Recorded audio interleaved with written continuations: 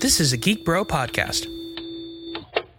What's up, besties? This is episode 42. When is this quarantine going to be over?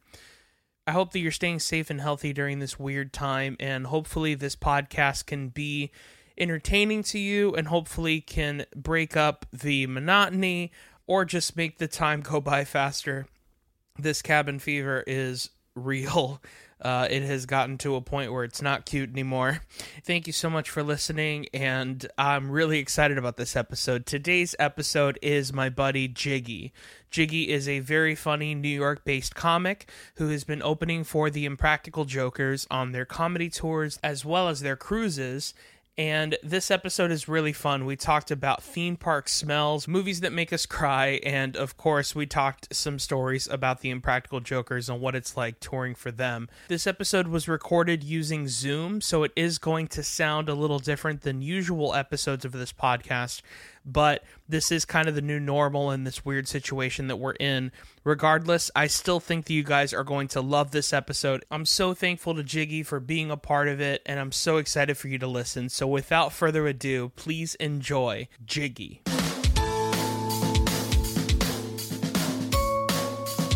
That's how I do. How's your quarantine going? It's going well, man. How's yours? I'm hunkered down. I'm in New York City, man. I'm just, yeah, dude. like all of us, doing the best we can. Yeah. You know? And I gave up going outside about 3 weeks ago. I'm a complete hermit. I'm living like bunker style. And now I'm rewatching all those shows, like the survival bunker shows.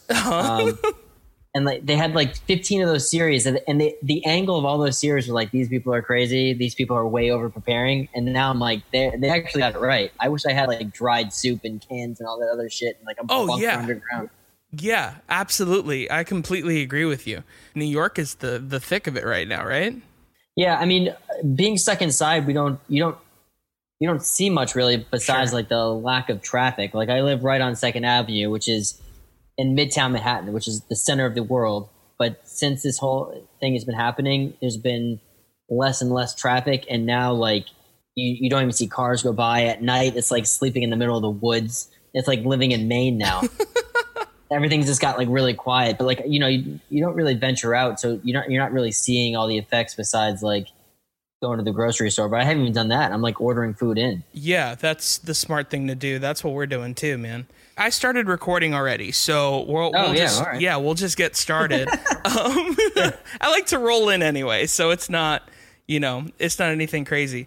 Hey guys, this is Childlike at Best with Mike Valdez. Hey guys, guess what? I'm Mike Valdez, and today I have a really awesome guest with me. I'm super stoked to have him, Jiggy. What's up, dude? I'm here live. Yeah, in the here flesh. you are. Well, I don't think this is recorded live, but I'm here. Yeah, dude. So the first thing I like to ask all of my guests before we get started is, where did you grow up? I grew up in a small town outside of Boston called Lexington, Massachusetts. Okay. So any history buffs, well, you shouldn't have to be a history buff. Everyone should know this, but Lexington is the first battle of the American Revolution. Hello, yeah. Paul Revere. Yeah. Heard around the world.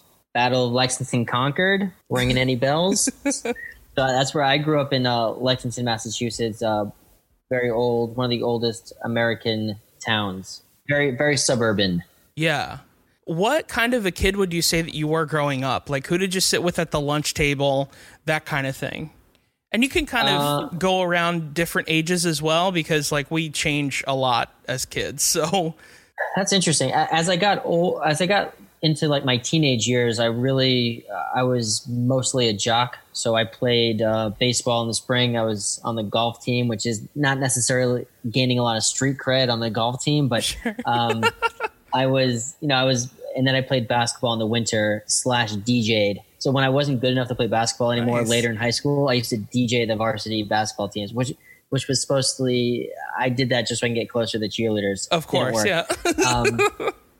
So I was mostly an athlete, so I was like a jock in high school, and then in middle school I did more like drama stuff. So I kind of was like the kid who was bridging the gap between some of like the drama nerds and the athletes.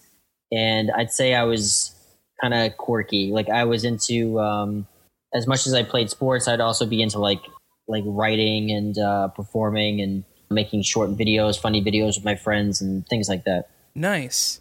Do you have any funny stories that you remember from that time, like being in drama club and all that kind of stuff? Well, I did plays in middle school, and the only play that I didn't get cast in was Cats. Okay. And I was so mad that I didn't get cast in Cats. That I was like, I'm not even going to go watch this. I'm never going to go see this. I'm never going to see this. I'm never going to see the performance at my middle school, and I'm never going to see Cats ever again. Yeah. Until like 2 years ago, I went and saw Cats on Broadway. Okay. And I drank like a bottle of wine and watched Cats, and I was like, this is fucking horrible. Yeah, this is a horrible production. Thank God I didn't get cast in this. It would have ruined my career. Yeah, absolutely. I was 12 years old. If anyone knew I was in Cats, my reputation would have been lost. Yeah, so everything happens for a reason. I don't know if you saw it, but Martin Short was on Fallon a few months ago, and he was like, congratulations on your recent role in Cats. And he said, I wasn't in Cats. And he goes, that's why I'm congratulating you. That's funny. Like, so it's definitely not something that, like, I don't even know what that play is about, dude. Like, and I don't think anyone does. I went and saw Cats, the movie, the first weekend it came out, just because I had so much fun making fun of the live action version on Broadway. Right. And as much as I had on Broadway, it was 5 times more enjoyable to watch in the theaters. And I swear, I had more fun at Cats, the movie, in the theater. It was probably the most fun I've ever had at the movie theater. Because everyone, it was like everyone who was there watching the movie was all there for the same reason. So we were all kind of watching it ironically. So I think it was the most I've ever heard a theater laugh throughout an entire movie. I love it. And I like to see a lot of stuff. And it was the most enjoyable, not only for myself, but a whole theater packed full of people. It was like everyone got drunk and was just laughing the whole way through. And it was actually a very enjoyable hour and a half. That's awesome. I feel like, yeah, you might have gotten the better end of the stick, because every person that I've talked to that saw it was always in a halfway empty theater, and majority of the crowd was like, halfway through the movie was like, are they going to be singing the whole time? Like, they didn't even know what they were getting themselves into, you know? And so it's like, it was a weird thing. I don't know if I've had that experience in a theater. I think the closest I've had to an experience where like everybody was just in tune with the movie and like laughing at every single joke was like when I saw 21 Jump Street, the Jonah Hill movie. That was probably like the only time where it was like every joke was landing. It was just a great time. So when you were growing up, what were your fandoms? Like, what were you, other than sports and things like that, what were you into as far as like movies, television, things like that? Well, you're wearing the shirt of like my favorite franchise. So Back to the Future was probably my favorite movie franchise. A big Ninja Turtle fan. Yeah. Indiana Jones movies. I was a huge Wayne's World fan. As a kid, like everything Jim Carrey touched when I was a kid was like the gold standard of comedy to me. And maybe my first experience of thinking something was funny to me, right, was watching Jim Carrey in like Ace Ventura and Dumb and Dumber, and because he was so over the top and so silly, right, that it appealed to me, but you could also watch it with someone who was older and it appealed to them too. So I think I learned like what was funny from Jim Carrey stuff. As far as like fandom, I was always kind of like, especially now when I look back at it, I was kind of like trying to be a part of little cliques of society. Like I really wanted to be into Magic cards, but like I couldn't figure out the game. So I was a collector. I was a collector of Magic cards, knowing like zero of how the game worked. I never knew how Magic cards worked, but like I'd beg my mom, I need to get Magic cards, and then I'd buy packs and packs, and I'd look at them, and the value to me was just like how cool they looked. Right. But then there was like real kids in the school who played Magic cards, and I would carry them around. Like that was the thing. Like I'd carry Magic cards around like I was playing, but I had no idea how to play. Same thing with Pogs. Yeah. I would collect all these Pogs, and like I still to this day have no idea why. I don't even know what the game. I think that you smacked them on the ground. I have no idea what Pogs were all about. From what I can remember, and I mean, I could be, maybe we were even playing it wrong, who knows? but from what I can remember, you would stack the pogs, and then you would have this like almost metal looking pog, and called a slammer, and you would slam it, and if you could make all the pogs fall down, then that's how many like points you got. I guess, like, stupidest game ever. It was so bad. But yeah, I mean, I was like, this had to have been like second or third grade when we were playing Pogs, but that was a crazy game for sure. But as far as like joining, the stuff that like a lot of kids get into that completely skipped me was like video games, for example. I've never been a gamer of any sort. And so same here. I never got into anything. I had like, when I was like a real little kid, like we had like an original Nintendo NES at the house that I would dabble with.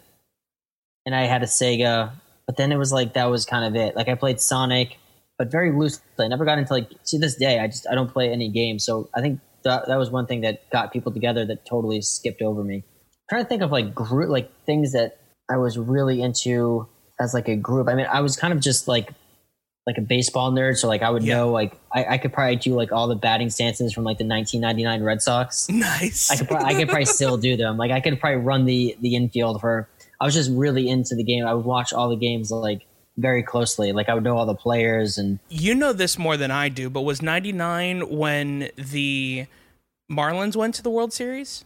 Oh, that's a good question. That sounds about right. I know it wasn't the Red Sox. Yeah. They were in the playoffs that year. I want to say it was the Marlins and the Cardinals. I want to say. Yeah, I think the Marlins did win. Yeah. And they had the All-Star game at Fenway Park that year, which was like one of the best ones. And like Pedro Martinez, who was like my hero. But that's like kind of, I'm holding a baseball now as we speak. But nice. Baseball was probably my most like important like hobby. You know, following it on TV, but then like playing it every day. And I got lost in that from most of my childhood was on a baseball field somewhere. Right. I actually remember at some point, it had to have been around 98 or 99. I remember hanging out with buddies like after school. This was like 4th or 5th grade, something like that, maybe even less than that. And we would do the same thing that you're talking about, which is we would do batting stances, and then everyone would be like, "Oh, that's Gary Sheffield," or "That's you know." Yeah, and he had an easy one. Gary Sheffield had an easy one. I would do Nomar Garcia Barra. He had like the most distinct one. Yeah, so that was most of my adolescence was on a baseball field somewhere. That's awesome. So we're talking about baseball. Do you like sports movies at all? Are you into like The Sandlot and stuff like that? I love The Sandlot. I love Rudy. Sports movies always, as someone who like played sports, especially baseball, I always felt like they just never did the sport justice. Sure. Like I watch the Major League movies, which it's a baseball movie, but it's not like just about baseball. But I watch those movies, and then the number one thing that comes to my mind is like, oh man, like it's so fake. Like he's not throwing 100 miles an hour. He's throwing like 40 miles an hour. How are they not pounding this guy? Yeah. Mighty Ducks is another great one. Love Mighty Ducks, man. But sports movies, they're almost like a little bit too predictable. Because, a little bit. You assume they're going to win, right? Sometimes they don't. I'm trying to think of an example of like when the team you're following in the movie doesn't win. Miracle. Never saw it. Yeah, in Miracle, it's a hockey movie, and at the end they lose, but it's inspiring just because like of what the coach tells them, and it's just like it's a very like. It's like didn't they beat the Russians? Didn't they beat the Russians one game, but they didn't win the whole series or something like that? I mean, that might be Rocky IV, but I don't know. It's all kind of blurry to me, to be honest. But like, I feel like a lot of sports movies, you're definitely right. They're predictable when it comes to like the sports themselves, but like they're mostly just made for like dads and like for churches to use like before their altar call. You know what I mean? Inspiration. So, exactly, like inspirational, like, you know, hey man, they lost in Miracle and you can win, you know, or whatever, you know. Well, that's why I love Rudy so much. Rudy is like one of my favorite movies because it's so not really about winning or losing. It's more about like just overcoming. Still to this day, there's only a handful of movies that make me cry. Rudy almost every time makes me cry. Okay. What are the other ones? You opened up the gates. Let's talk about it. It's so embarrassing. I actually remember the act of crying, and in the act of crying being like, I'm never going to live this down. I was watching I was in college. This was like 2000, 5 or 6, Yeah. and they just had released a documentary on the 2004 Red Sox winning the World Series, which was the first time they won in like 87 years. Yeah. So they put out this documentary about what it meant to the people of Boston and like all these old timers who never. I was like waterworks watching that. Honestly, dude, it might be embarrassing to you, but I get it because the Red Sox are your heart, and I understand that, you know. So, like, for me, the most embarrassing time I've ever cried was when I saw the remake of Aladdin, dude. I saw the remake of Aladdin, and as I was crying, I was like, "This movie isn't even good. Why am I crying?" I would have cried for you that you went and saw that. Yeah, dude. It was so bad. And I don't even know why I was crying. I guess it was like the nostalgia of like, because it was my favorite Disney movie growing up. So like, I guess the nostalgia of all the music or something just like overwhelmed me. I don't know what it was, but to this day, that's definitely the most embarrassing cry I've ever had during a movie. I cried in person to the Nutcracker for similar reasons. When I saw the Nutcracker like ballet. And I think I remember like going as a kid all the time.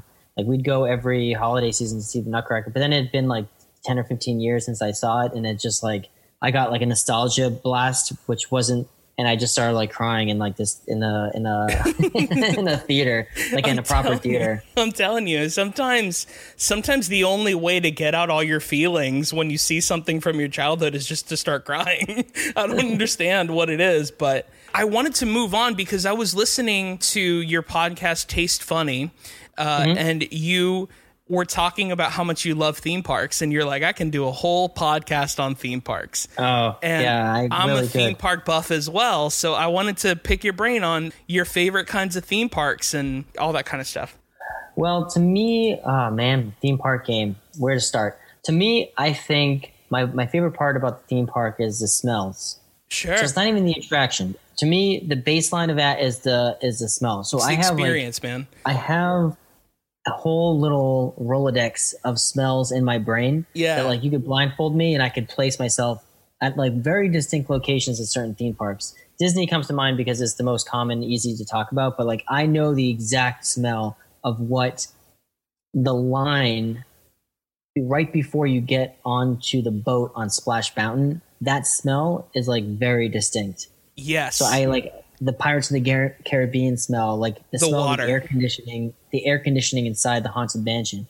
And those water rides, a lot of people think that the water ride, that all the water in there is, they clean the water with chlorine. Disney World, they actually clean it with bromine. So the smell that you get is you get like this like air conditioning, misty, fog effects, bromine smell that's very distinct. Yeah. And I love that. I think that's so interesting, honestly, and we're getting really nerdy here, but like because I agree with you. I think one of the best parts of theme parks is the smell as well. It's the thing that just brings you back instantaneously, like the smell of Main Street at Magic Kingdom. You know, you smell ice cream and popcorn and cinnamon, and it just smells so good, you know? But honestly, I think one of my favorite smells is the smell inside of the E.T. Adventure at Universal Studios. Oh, yeah, Universal. Yeah. Yep. What do you know what that is? Because that's a fog effect, air conditioning, woodsy. It's like it smells like humidity and air conditioning and like pine. Right. And like there is like a fluid, some type of smell that radiates off of like the animatronics. Yeah. That like all these smells kind of have in common, which is kind of like a metallic undertone. Man, that's very specific. Another smell I really like is a smell inside of the monorail. Yeah. I love the monorail smell, which is it's like an air conditioned, smells like Florida. Yeah. It's like a very distinct Florida smell. And kid pee. Yeah, very distinct. No one ever has this conversation about New York City, by the way. No one's ever like, oh, the smell of 53rd Street in the afternoon. You never hear that. It's very, very uncommon. That's so funny. Yeah, there's I don't know if you've heard of them. There's this company called the Magic Candle Company. Have you ever heard of them? Yes. Dude, they do the Lord's work. They like figured out how to get a lot of these scents. They pretty much nail the E.T. Adventure smell, which is crazy because like I looked for years. Like I was like trying to find Glade plugins that smelled like it, you know? I was like, how difficult could this possibly be? So you have the E.T. Adventure one? Yes, I do. I have the So they have to get around like the copyrights. Don't they call it? It's like extraterrestrial night. Or exactly. Something? Yeah, it's like extraterrestrial bicycle movie. You know, like. And then I have Main Street USA, and then I also have Soarin', the ride from Epcot. It's a very specific part of Soarin' when you're going over the orange trails. Right. So there's that. They have everything, man. They have like the Tower of Terror. Like they have everything. It's Tower nuts. Terror is good smell. Yeah, it's nuts. They're not a sponsor. I'd love for them to be, but go to Magic Candle Company, man. I might have to get them some for my quarantine. I'm telling you. And my favorite part of going to a theme park is actually the moment from when you park that you walk up to the gate. That's the best part of the whole day. I love that because like you have the whole day in front of you. There's so much anticipation. You like smell kind of like sunscreen. You're all like prepped. You're kind of like heightened to all the people around you. And like, I don't know, that's like the best part of the day. I always think about that point, like right when you get out of the car and you're walking to either the monorail or you're walking up to the gates of whatever park you're going to. Yeah. That's like the best part. And you can hear the music kind of in the background. The best. I love it. I love it. What would you say is your favorite attraction? Splash Mountain, hands down, favorite ride across the board. Yeah, the Mummy at Universal is pretty high up there. Yeah, that's a really great one. Space Mountain is great, but I like the heavily themed. The more heavily themed, I think, the more I enjoy it. But I think as far as the track, the length of the ride, the theming, the music, I don't think anything touches Splash Mountain. Yeah, I think it's the top. I think it's the number one. It has to be number one for me. It's tough. I don't even think there's really a close second, to be honest. Right. I also think that it's one of the only rides that is worth the wait. You know, where like it's long enough to where you feel like it was a satisfying enough ride that you waited in line for an hour and a half, as opposed to Space Mountain, which is a great ride, but it's pretty much over in 45 seconds. You know, so I was watching a clip. Essentially, Space Mountain, if you took it and you did it during the daytime, it's literally like a carnival ride. Like the top speed on Space Mountain is only 35 miles an hour. There's no big dips. The entire thrill of that ride is doing it in the dark. Wow. If you look at a picture of it during the day, it's a tiny, tiny attraction. It's very, very small. There's no dip over like 8 feet or something. So I think you feel like you have this sensation like you're going on this massive roller coaster, but it's so small. It's like, I think they call them like a mousetrap ride. Yeah. That they have it's literally a mousetrap ride. It's tiny. It's very, very small. Honestly, that is a really awesome thing because it really makes you realize how riding a ride in the dark can change so much. Yeah, because like just riding it in the dark, you're just like, wow, this is a lot crazy. Like there's a dip at one point, and if you're over like 5'10", everyone feels like they're about to get their heads chopped off. And like who knows? It might be like feet and feet, but it's just like it's all your brain. So like who really knows, you know? Here's another question about theme parks. I love theme park food and theme park snacks. What are some of your favorites? Favorite theme park snacks? I mean, the turkey leg comes to mind, but it's actually not my favorite. It's not my favorite thing. I don't know. There's something it's hard to turn down like just hot popcorn at a theme park. That's a really good question. I don't know. It's tough to turn down the turkey legs, though. They smell so damn good. Yeah, they do. I think turkey legs should be up there. I just love a good popcorn. Probably a turkey leg and popcorn. Yeah, man. As far as for me, I'd say like the Dole Whip is a really big one for me. I love the Dole Whip. Great call, yeah. Yeah, I had my first one recently. Oh, really? Never had one. I had one at a San Francisco Giants game last season. Great. Yeah, it's so good, man. It's amazing. Man, it's tough, man. I want to say as far as like restaurants, I think my favorite theme park restaurant is in the Italy section of Epcot. There's a pizza place called Via Napoli. Have you ever been there? No. It's great. Honestly, it's like probably the best pizza I've ever had. Wow. I haven't had all the pizza in the world, you know, so don't at me or anything, but it is my favorite. It's like a very like family style kind of thing. Like you order one pie and it's like the size of a table, you know, so it's pretty great. What are your favorites? Man, that's a good question. I don't know. I feel like I don't sit down and eat at theme parks that much. Really? Because no, I've always found myself in like the quick serve type places, and I never really had anything like that kind of like blew me away. So I think the theme park snacks are always better than the meals.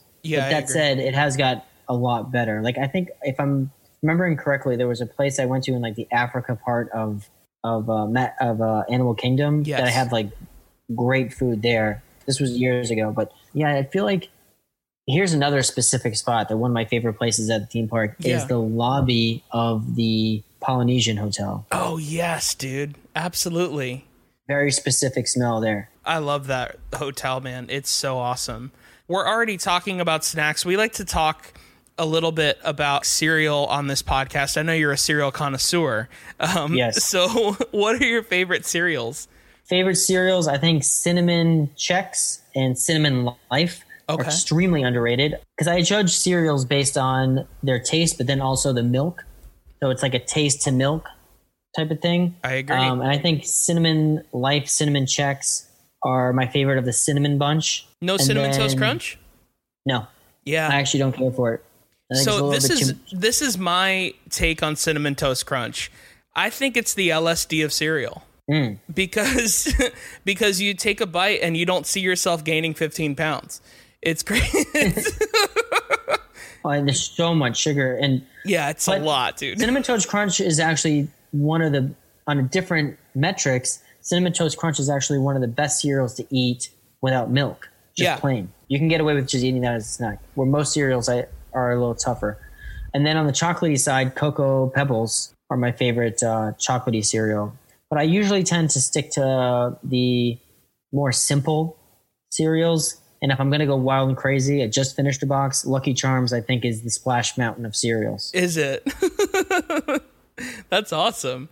Lucky Charms is, I mean, it's just the best. It's tough to beat a Lucky Charm. They are magically delicious. Absolutely.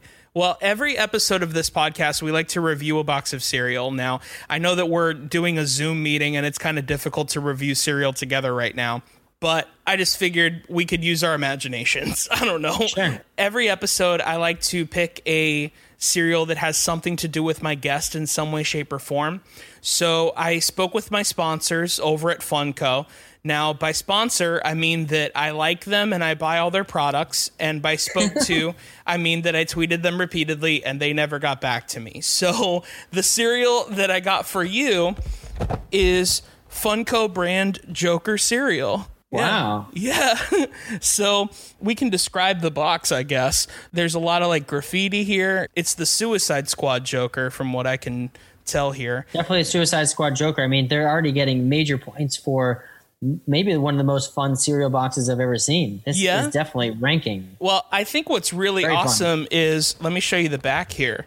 There's a maze and all that kind of stuff back here. And it comes with cereal maze. Yeah. Love a good cereal maze. It also comes with a cereal prize as well, which I think is a lost art form that cereals don't do anymore. Let me see here. Let me see if I can grab it. Very vibrant colors. These are bright green little O's. They look like just the green Fruit Loops. Sort of. Yeah. I think I've had about 15 or 16 of these cereals, and all of them taste exactly the same, and you're nailing it. It's pretty much just the green Fruit Loop. It looks like just, green Fruit Loops, but it doesn't taste like Fruit Loops. It just tastes like the color green. You know, it's kind of weird. But anyway, I think it would be fun to review this cereal, but I think it would be more fun to review this cereal as the Joker. So what I want to do is I'm gonna get some Joker music here, and then as best as you can, using your imagination and the facts that I've given you, Jiggy, because again, we can't have this cereal right now. I'd like for you to review this cereal as the Joker. And play this music here. Whenever you're ready, man. It was a dark day in Gotham. I needed a hearty breakfast, and Funko delivered. This is more like a commercial. Yeah. By the way. I said, I need my cereals like my hair. Green. Green as the apples I eat. I'm also Southern in this commercial. Funko gave me a crunchy, crispy circle, a hole like the eyeballs I plucked from your head. Funko green apple fucking treats. Joker cereal. Get it at your local grocer. Or don't. But remember, it's me, the Joker. Yes, dude. The Joker cereal. Oh my gosh, that was great. Southern Joker. Yeah, that's Chattanooga, Tennessee Joker. I love it. I have Southern accents on my mind because I've been watching a lot of Ozark. Yeah. I'm like channeling a lot of. Have you seen Ozark? I have. Yeah, it's so great. I love that show. So good. I'm beginning of season 3 right now, but I'm channeling a lot of Southern accent. Darlene. This episode of Child Like It Best with Mike Valdez is brought to you by the Crunch Cup. Save time in the morning by taking your cereal on the go. Simply add cereal to the inner cup, milk into the outer cup, screw on the lid, and you're ready to crunch. Eat cereal in the car, at your desk, or anywhere else you want. Go to thecrunchcup.com to purchase what I think is a genius invention and use the discount code MikeValdez10. That's Mike, M-I-K-E, Valdez, V-A-L-D-E-S, the number 10, to save 10% off of your order. You can also sign up for their monthly giveaway to win a year's supply of cereal. So what are you waiting for? Go to thecrunchcup.com and use promo code MikeValdez10 to save 10% off of your order. The Crunch Cup. It's better than spooning. This episode of Child Like It Best with Mike Valdez is brought to you by Real Good Foods. I am so excited to announce that Real Good Foods has launched their very first dessert item, ice cream. Real Good ice cream is the first ever super premium better for you ice cream. It's extra creamy, so there's no icy or chalky texture like other light ice creams, making it a real ice cream experience with real ingredients. Only 180 calories and 4 grams of sugar per serving. Real Good ice cream is sweetened by using allulose, which isn't like regular sugar. It's a naturally occurring rare sweetener found in figs, dates, and maple syrup. Ultimately, it has 1/10 the calories of cane sugar, which means it won't spike your blood sugar levels. Real Good ice cream comes in a variety of flavors, and starting today, they can be found at realgoodfoods.com and the Vitamin Shop. And guess what? Real Good Foods is giving all Child Like It Best listeners a discount code that'll make us all scream for ice cream. Visit realgoodfoods.com, choose as many of your favorite items, and use promo code BESTIE at checkout. That's BESTIE at checkout to receive 15% off your order. Real Good Foods. Keep it real. There was one episode of Taste Funny that I listened to where you said that you made a Cuban sandwich on an iron? Iron board, yeah. Dude, that's like the most genius thing I've ever heard. That's so you awesome. You can do it in hotels. Like it's like if you grab some bread, and most of the hotel lobbies you can get like mustard so I did that. You wrap it in tinfoil and get that from downstairs, make a nice little Cuban sandwich. My gosh, dude. Holy cow, that's awesome. Yeah, man. I did that on stage, and I did a show in Europe, and they like screw in their irons into the walls at the hotels, and I had to have them unscrew it so I could take it to the venue. Oh my gosh. I made sandwiches for the crowd on stage on an ironing board. It was actually really funny, and I was like steaming them with the steam part. I love it.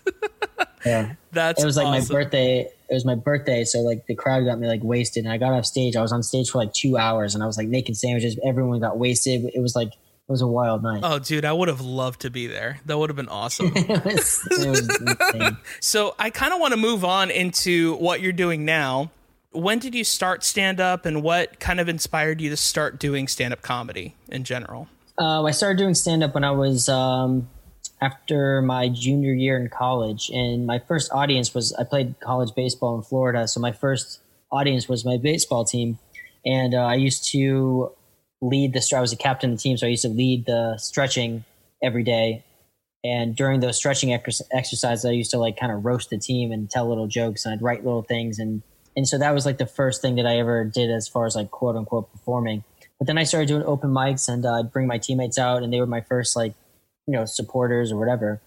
And I got into it just because I really like to make people laugh. I didn't really think it was going to be like a career. I didn't know where it was going to go. Sure. But if I'm honest, like I liked to be the center of attention. I thought it was going to help me get girls. Yeah. It did not. I can tell you it did not. Yeah. Comedy is not the business for that.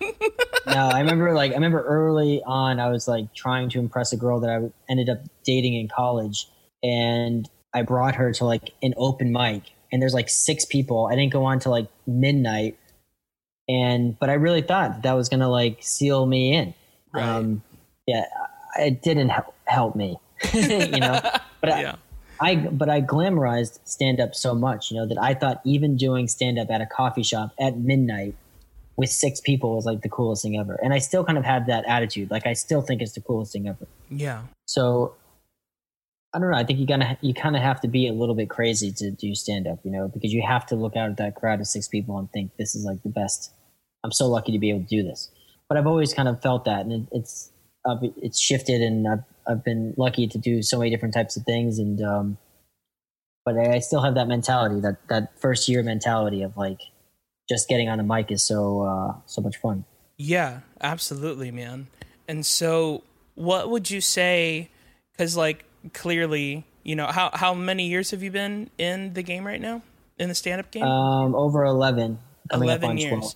So clearly you've had hell gigs, right? Oh, of course, yeah. Yeah, all the time. What are some hell gigs that you can share with me and hopefully make me feel better about mine? Oh God, I've had a lot. Yeah, I think too. that gig success, right, it's kind of like, to use another baseball analogy, it's kind of like a batting average, right? So when you start off and you're doing only open mics and like you can barely get anyone to come to any type of show, your batting average is low. So like, you'll be lucky if you get like 1 out of 10 that's like a great show. And as you do more, then you get on better shows at better clubs and do better things. So your batting average goes up. But no one ever bats 1,000. Even people who sell 1,000 tickets to their own shows or arenas have off nights or bad crowds. So you're never going to hit 1,000.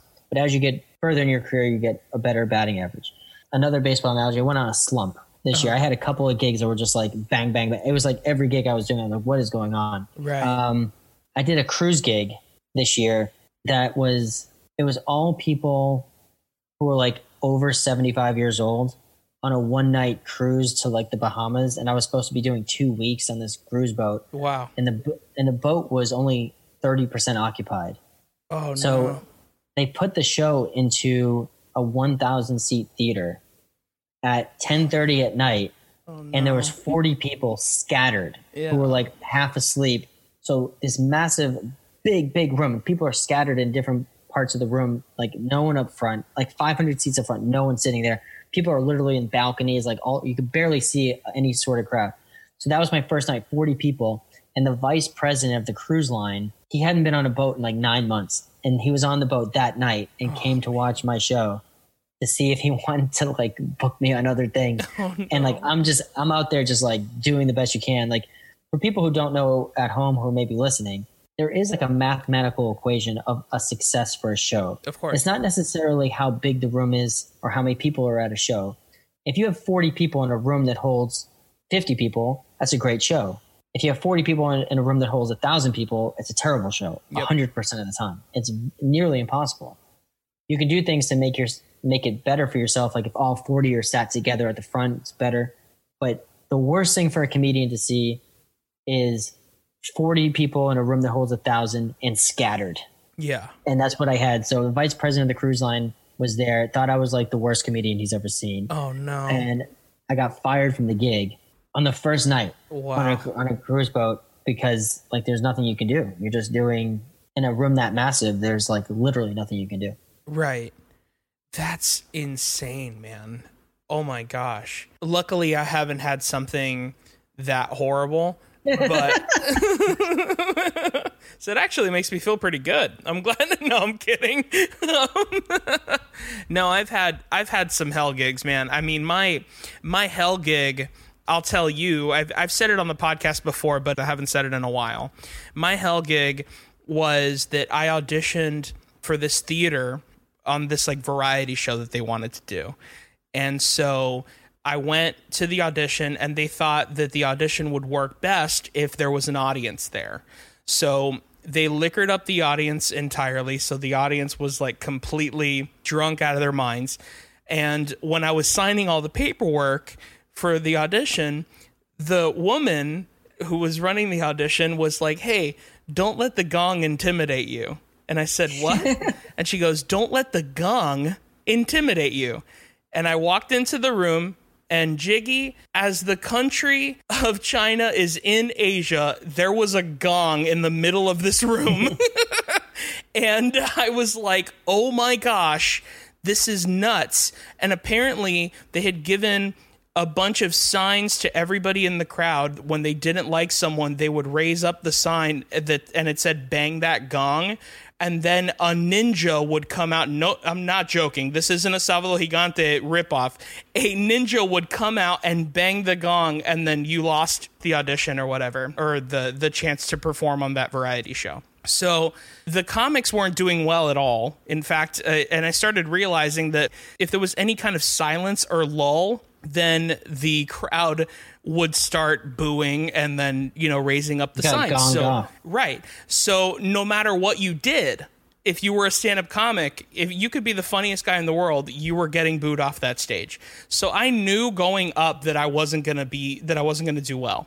So I went up there, and also, here's another thing, just for fun, all the comics, we decided that we would time our set to see how long it took before we each got booed off the stage. I won the longest time to be on stage, and I was on stage for 18 seconds. So, not good. So it was pretty nuts. But yeah, dude. So, we talked about the Hell gig. Tell me some of the best nights that you've had. I want to hear some good stories now. Yeah, well, luckily there's, like I said, with that batting average thing, there's always going to be anomalies with bad nights. But I opened for a show for the New York Comedy Festival at Madison Square Garden last year, which was like unbelievable. Yeah. Sold out 16,000 people, and did the Boston Garden as well.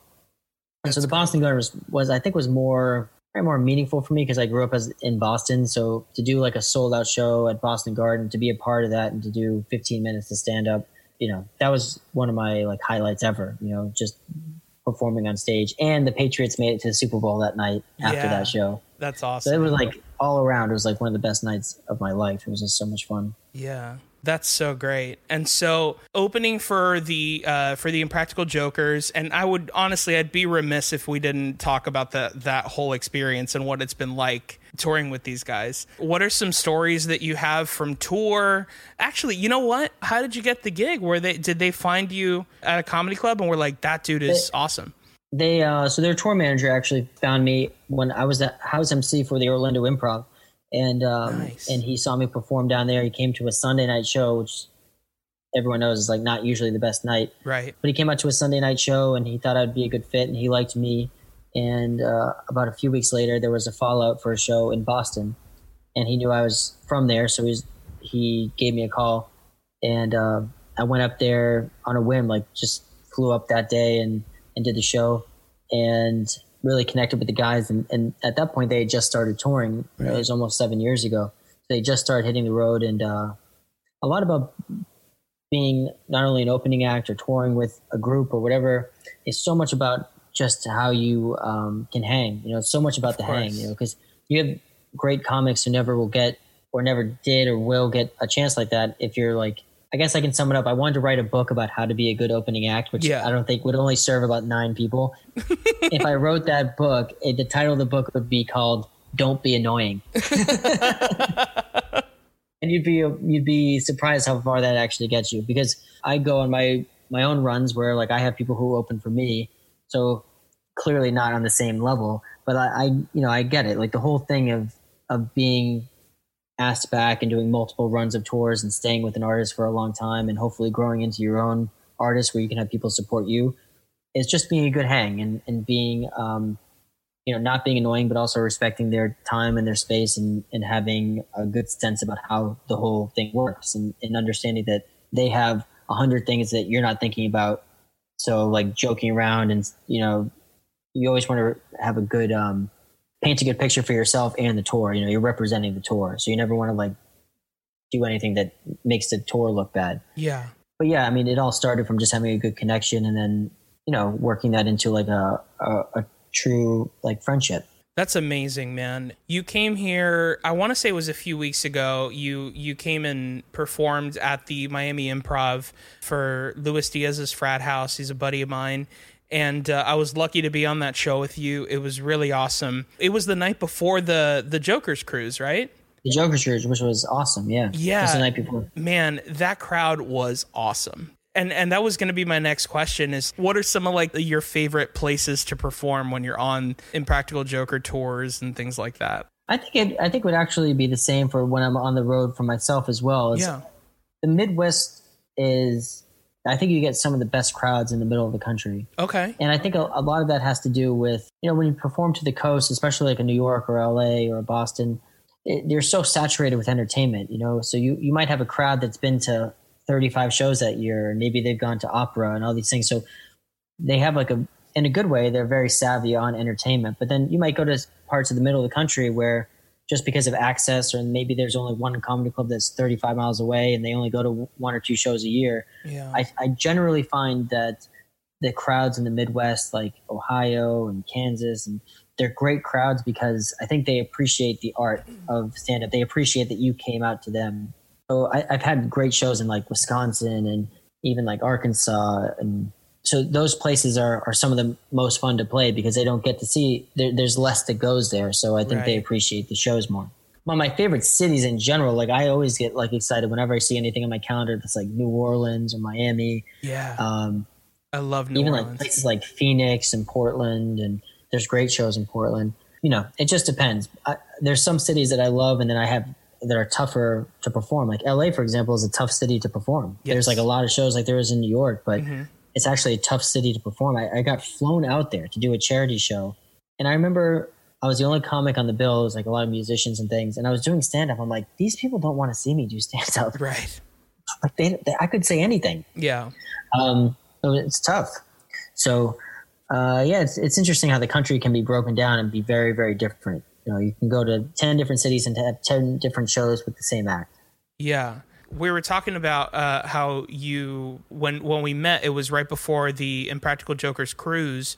Do you have, and I know the word cruise is a little triggering right now. But, I know. I'm happy I didn't get ill. Yeah. But do you have any funny stories from the Impractical Jokers cruise? Or even the tours, man, because I'm sure touring with those guys must be a trip, man. Yeah, they're really, the best part about touring with them is they're also different, So I think if you were to hang out with them as much as I have, you would be blown away that I can't even believe they're actually friends because they're all so different. Right. They're not like all cut under the same mold. They're very, very different. The only thing that connects them is their friendship, but they're all so distinct and different.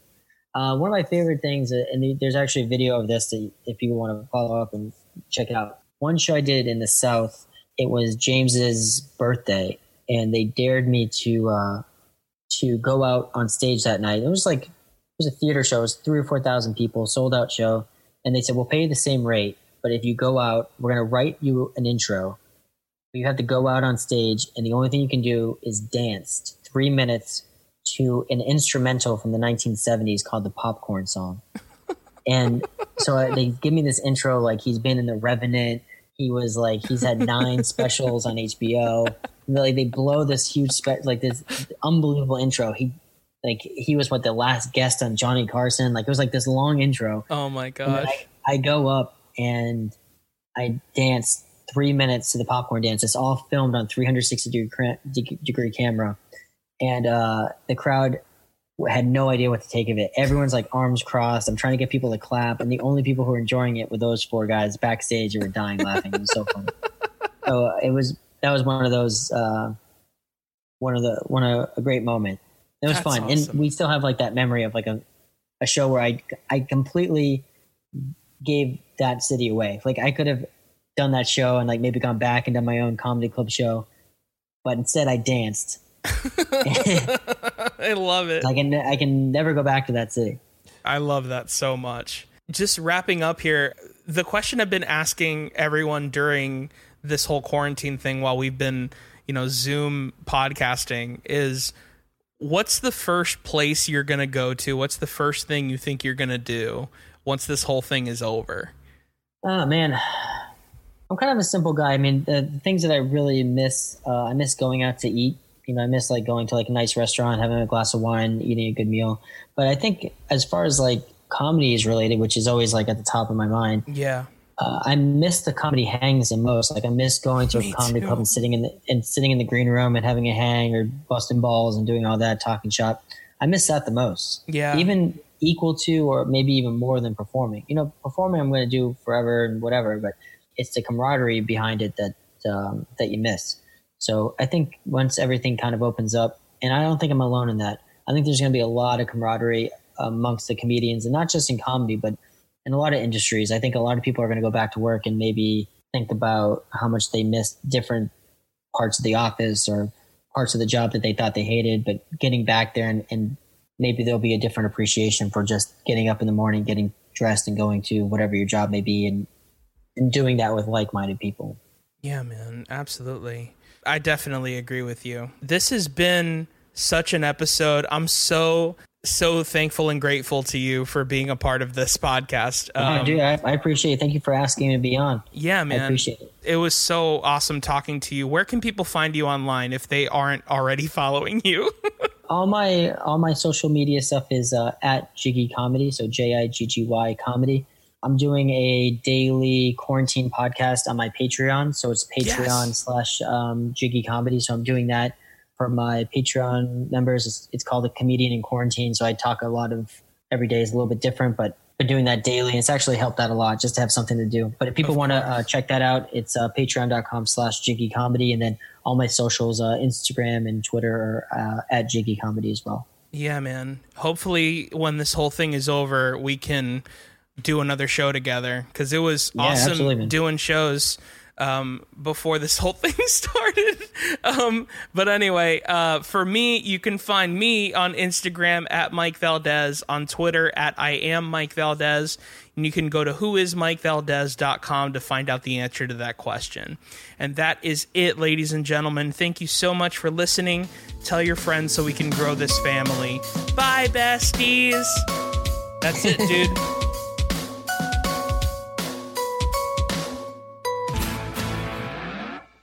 That was a Geek Bro podcast. For more podcasts like this one, visit geekbro.net.